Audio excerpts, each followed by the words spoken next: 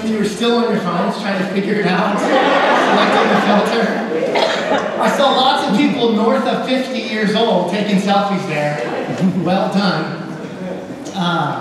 In 2013, selfie was the Oxford Dictionary word of the year. Simply put, a selfie is a photo you take of yourself, okay? A photo you take of yourself. And they're so popular. As Americans, we take 93 million selfies per day. 93 million. It's estimated that young adults will take 25,000 pictures of themselves before they die. Statistics show that teenagers spend 7 to 12 hours a day of media intake. Computers, cell phones, TV, etc. I'm almost 37 years old, and when I grew up, I knew how to ring a doorbell. Okay, in high school we had a lot of practice of this. We called it doorbell ditching. We would ring someone's doorbell, then run away and hide, and then they answer, and no one's there. So funny, okay? Use your index finger whenever you do a doorbell. But if you are under 20 years old, the latest studies show that you do not use your index finger. Rather, you use your thumb to ring the doorbell. The thumb has become the dominant finger of this younger generation because of the phone, the smartphone. Technology has actually rewired an entire generation. You don't ring a doorbell like this. You ring it like this. Can I get an amen, right? We gotta draw the line somewhere. This is way too much. Use that pointer finger. The rewiring doesn't just stop at which phalange you use to ring a doorbell, but social media and the cell phone has permeated our lives, and it's not going anywhere. This sermon series, Death to Selfie, is not a sermon series about cell phones, selfies, social media at all, but rather it's about identity. But it's impossible to wrestle through this concept of identity without addressing the elephant in the room, okay? I thought of that all by myself. I felt good about it. The elephant in the room. We have to wade through the waters of our virtual identity and longings to live out our true identity in Christ. But first, let's have some fun with it. Here are some of the embarrassing Facebook posts of some of the 500 million people who have posted just this past year. First one, someone told me you can buy stuff on the internet by putting your credit card in the CD slot. Is that true? Totally works. Try it out. Seriously? It making noises. Okay. I hate hypocrites. Hashtag goodnight square. You hate the father of Western medicine, Hippocrates?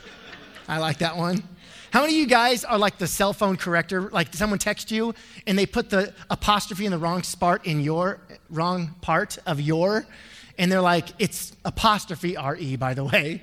Okay, I hate you. Here we go. You're gonna love this one though. So much for calling me dad. Let down once again. Who wants to call you dad? No one. My dad said he was gonna call me, but he didn't. Then the correct way to say it is, so much for calling me dad. Ha, who cares? Not your dad, obviously.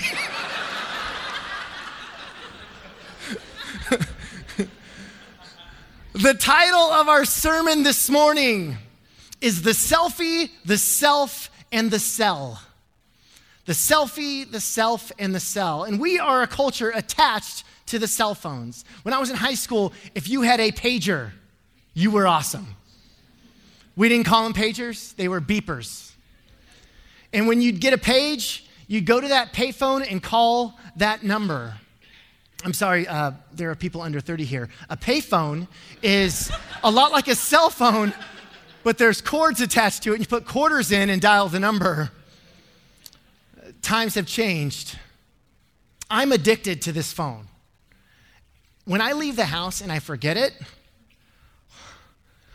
I don't know what to do with myself. I feel naked, abandoned, I feel alone. Here are 5 signs that you might be addicted to your cell phone, and see if you can find yourself in any of these. Number 1, you sleep with your cell phone on your nightstand or on your bed. Number 2, your friends or your spouse complain about how much you're on the phone. Number 3, you check your phone first thing in the morning and the last thing before you go to bed. Number 4, you feel bummed when you forget to bring your phone into the bathroom with you. If you're laughing, that's you. Number 5, you have secretly mastered the art of texting while keeping eye contact with the person in front of you that you're trying to talk with. Guilty. It's a weird thing with technology. We think we're using it, but it's actually using us. Here's some of the dangers. Number 1 on your notes is this: selfies and social media can make life all about me. The statistics are out. Our phones and the media that we consume with them, it's changing our brains. And Paul cautions us. Romans 12:3 says this: "For by the grace given me, I say to every one of you, do not think of yourself more highly than you ought, but rather think of yourself with sober judgment in accordance with the faith God has distributed to each of you." In just this small, tiny little verse, Paul uses the Greek word to think, phroneo, 4 different times. Phroneo. He says hyperphroneo, where he adds the prefix in front of it, which is over, beyond, more, hyper. And it means to think more highly than you ought to. And social media feeds this.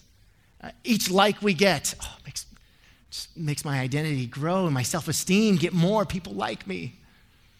When everyone likes our posts, we gain value from it. We begin to think more highly than we should. Hyperphroneo. Paul says we shouldn't think so highly of ourselves, hyperphroneo. Rather, we should be sophroneo, which is soberly, boundaries, safely, thinking realistically about ourselves. Don't think too highly of yourself. And this is a danger for us, and it was a danger for the ancient world as well. There was a Greek mythological hero named Narcissus. Here's an artist rendering of it. And he was blessed by the gods with supernatural good looks.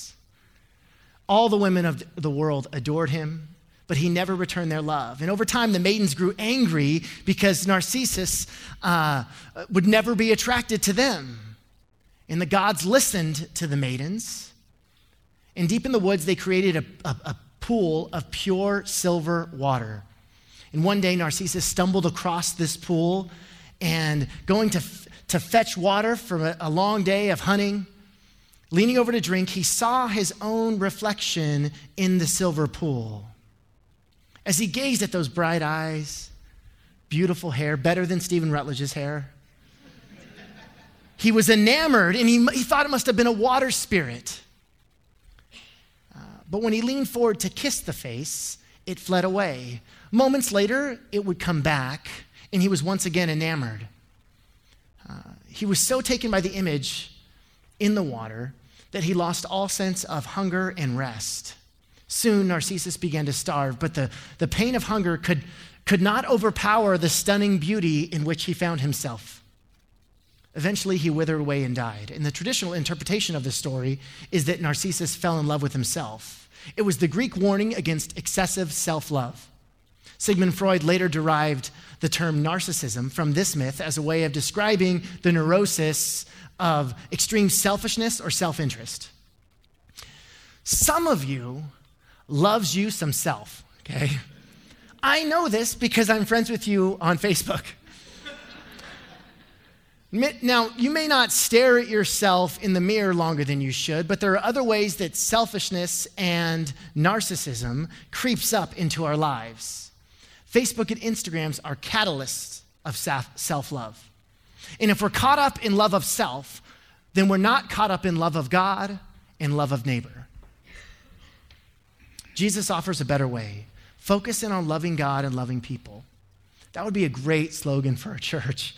Love God, love people. I don't post all that often on social media. My wife doesn't have Facebook or Instagram, and so I don't post a ton of photos of my kids. I would like to more, but my wife's just like, nah. And so we instead text pictures of our kids to family and friends. And my son Dex just started preschool, and we were excited because he is so smart. Like, I know that every parent thinks their kid is so smart. Ours really is, okay? At 1.5, dude knew the alphabet. He can count to over 100. He's brilliant. He was so excited about his first day of preschool, he got a brand new Peanuts backpack. Peanuts like Charlie Brown, Snoopy. You have to really enunciate that T in Peanuts backpack, because sometimes he doesn't, and we get some strange looks. We picked him up from his first day of school, and we were so excited. And the teacher's first words to us were, "Today was a very challenging day." And we're like, oh no. Now, he was running around the classroom, opening drawers, running outside, not listening. Now, he's been at boot camp at home ever since that first day. But that day, I came home from work just to yell at him. He was crying, Sarah was crying, I was crying. Now, he's a good boy, and I love him more than life itself, but all you guys see is him at church. Oh, he came up and he read a Bible story. Oh, he's so wonderful. He's a perfect pastor's child. You think when he doesn't get something he wants that he just goes up to me and says, "Okay, Dad," and then quotes the Bible to me? Doesn't happen. Now, did I take a selfie of Sarah, Dex, and I crying and send it to family and friends? No, I sent him this one, okay? And I hashtagged first day of preschool, hashtag Daddy's Angel, okay? More often than not, it's not the things that we post that are destructive for us. It's the posts that the Joneses across the street are posting. We feel bad about ourselves because we're looking at the highlight reel of the family across the street. Number 2 on your notes is this: don't compare your actual inside to someone else's virtual outside. Some of you need to hear that and let it seep in deep. Don't compare your actual inside to someone else's virtual outside. We display perfectly edited photos, but it's just not reality. Social media is not real. It's a photoshopped version of ourselves. We end up comparing our real lives with their Instagram life. And it becomes a breeding ground of envy for our souls. Proverbs says this: a heart at peace gives life to the body, but envy rots the bones. 1 Peter, therefore rid yourselves of all malice and all deceit, hypocrisy, envy, and slander of every kind. 1 Corinthians, the famous love passage, love is patient, love is kind. It does not envy. It does not envy.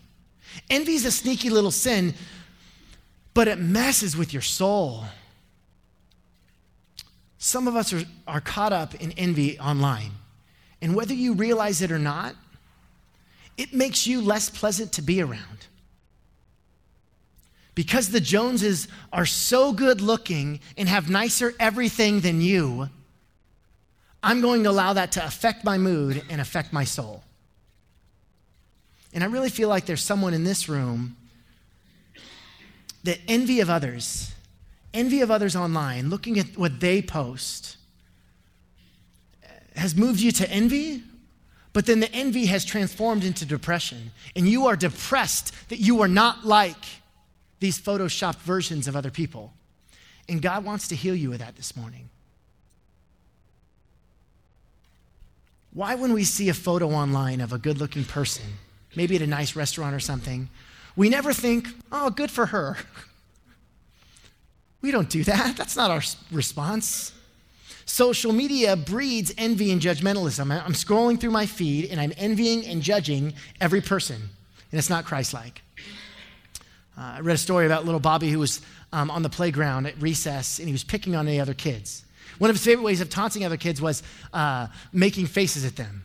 Just behind the teacher's back, doing every kind of different face he could to humiliate the kids around him. And Mrs. Zimmer, his teacher, was in charge of supervising recess. And she saw little Bobby doing this, and she said, "You know, Bobby, when I was a little girl, I was told that if I made ugly faces, my face would freeze and stay like that." And Bobby looked up to her and replied, "Well, Miss Zimmer, you can't say you weren't warned."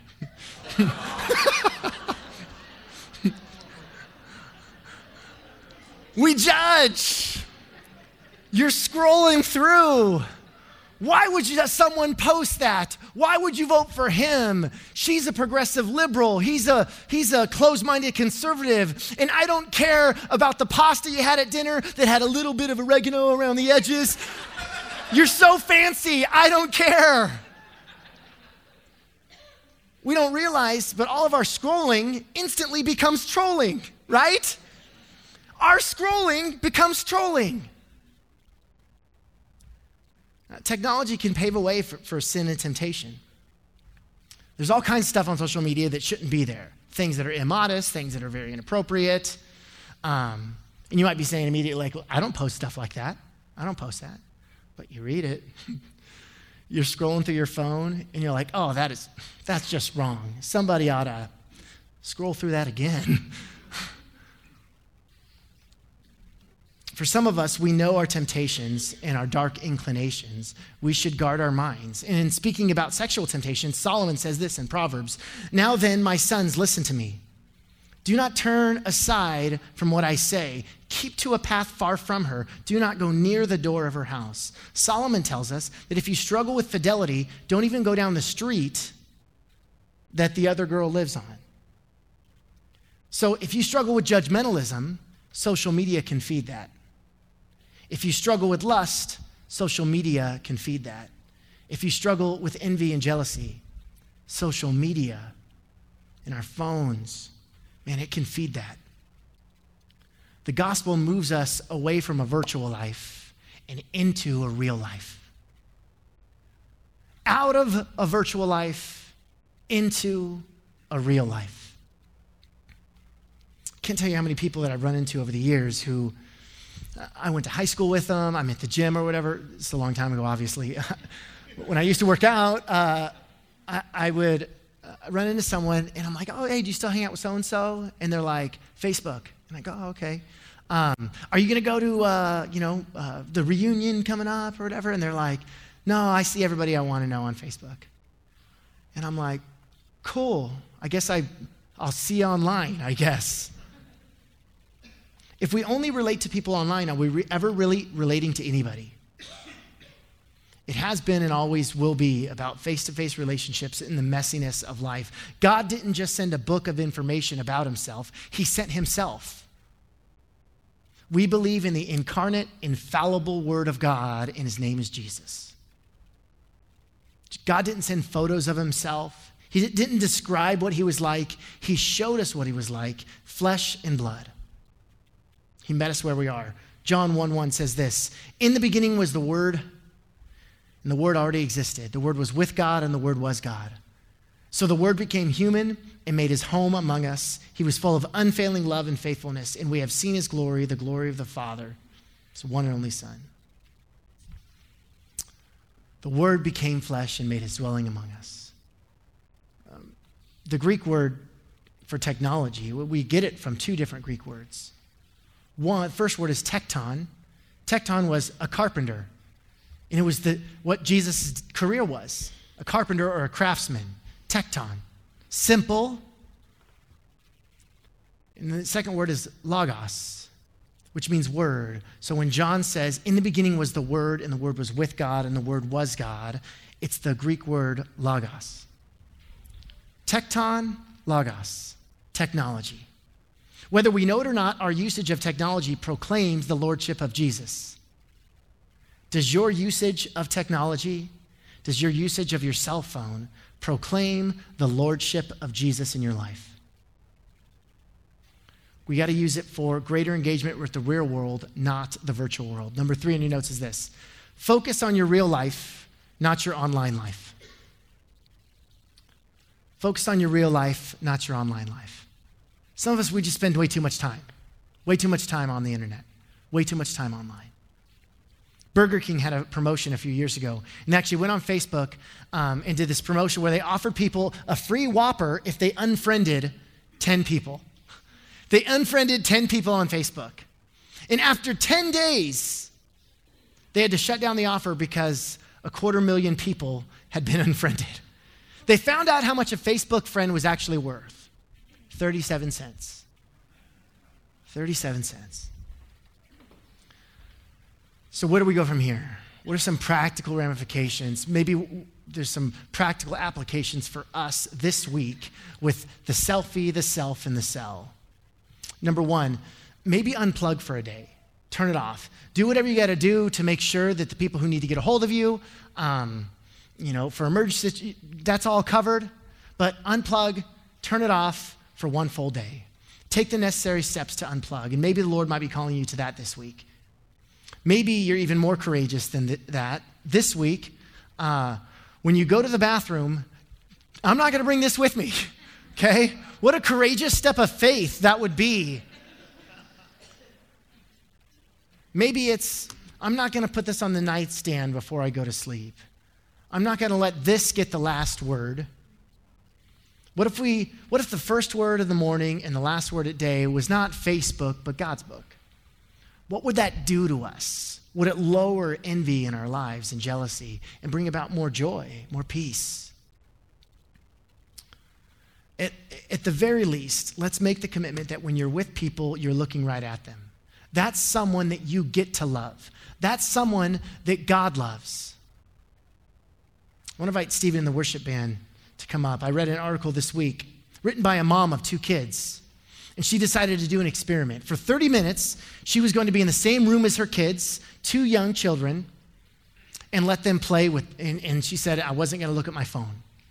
And she was just going to watch and observe them. She got this pen and paper, and she wanted to note every time they looked at her to see if she was looking at them. So she did this for 30 minutes, and every time they looked at her, she would make a little mark. And at the end, she counted it. In 30 minutes, her kids looked at her to see if she was looking back 28 times, almost once every single minute. She wrote about what would happen if she had not done this. 28 times my angels would have wondered if the World Wide Web was more important than them. 28 times my boys would not have received the attention and affection that they were longing for from their mom. Then at the end of the article, she wrote, please send this to all your friends on Facebook. Kind of defeats the purpose, right? Hippocrates. Jesus shows us a better way. He showed up in person. How can you show up in person this week? Is there that friend online that I should probably email them. What if it was, hey, we should go get a drink. Hey, we should go grab coffee. Hey, I need to call him. I'm going to call him this week.